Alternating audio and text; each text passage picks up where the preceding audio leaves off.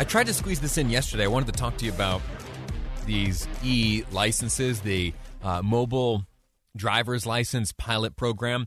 John Wojcik yesterday of KSL News Radio, he spent some time digging into this and offered a report. The pilot program is being led by the State Driver License Division, and it comes after legislation was passed 2 years ago that tasked them with researching the process of developing mobile IDs.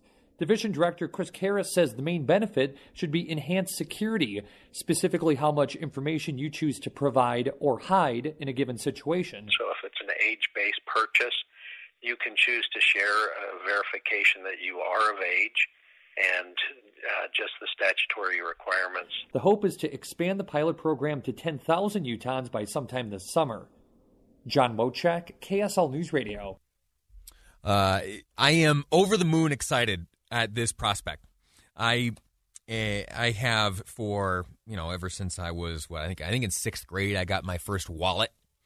And I have, over the years, tried to be disciplined about what kind of junk I shove in there and how big and fat and thick the thing gets. And I have not done so well. I have my wallet out right here.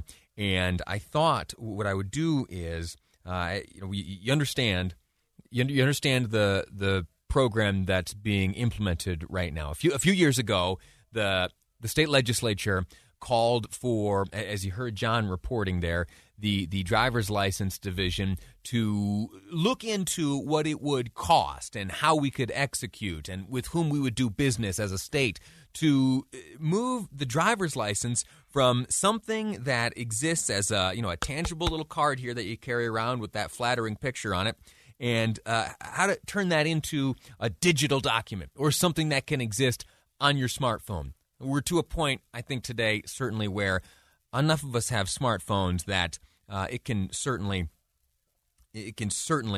be worthwhile to explore this. Let me see. Here's what I'm going to do.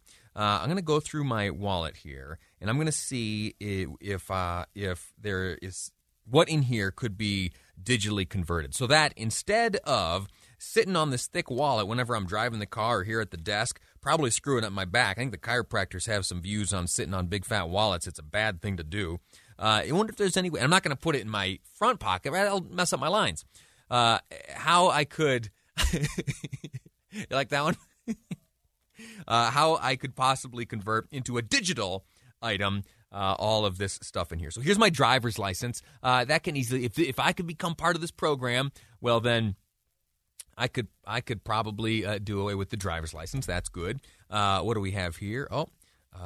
This is my concealed carry permit. We'll have to talk to the Bureau of Criminal Identification, see if there's a way to digitize that. What else do we have here? A few credit cards and debit cards. If you've got the Apple Pay. And I think the Androids have a similar service. I could upload those, and I could the tap to pay. Yeah, sure, I could do that. That would free up some space right there. What else is in here? What else? Oh, there's a health insurance card. Oh, that one's already digital. The health insurance card, that's already on there. That's easy. Oh, what do we have here? Oh my gosh, this is a Washington D.C. Metro card. I haven't used it in about a year and a half since you and I have been hanging out here afternoons, but. That's going to become handy again, I believe, here in the not-too-distant future. That could easily be digitized, right? And that's just some kind of chip you shove in there. What else do we have here? That's the... Okay, well, I don't know if you could digitize that one. Oh, here is one. Here's my my access card to the NRA's rifle range in Fairfax, Virginia. That could easily be... That's just a barcode. That doesn't need to be in there. What else have I shoved in here? Oh, this is kind of sad. Here is my work ID. Could that be digitized? Yeah, absolutely. Here's my work ID for here working at KSL News Radio. I'll be turning that in on Friday. Well, that's too bad. I won't need to worry about digitizing that one. Here's a card from church. That could easily be digitized. I think I could do it. I think this entire wallet could turn into something digital, and then I could spare my back as I drove around. What do you think? Are you to a point where you're comfortable with this type of stuff being digitized?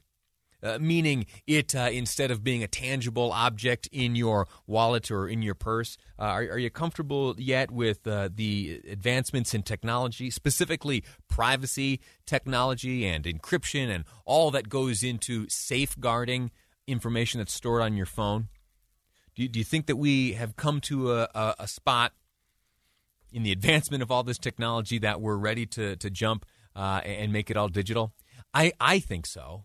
I think that for accuracy's sake, I think that for convenience sake, certainly, and I think for privacy. I think we are at a spot where if we could move much of what is in our wallet or purse onto our cell phone, we'd be much better off. Much better off. One less thing to carry, though. That's for sure. 57500 is the Utah Community Credit Union text line. If you have any thoughts on this, I'd be eager to hear from you. 2 texts come through so far. Lee, you have a George Costanza wallet.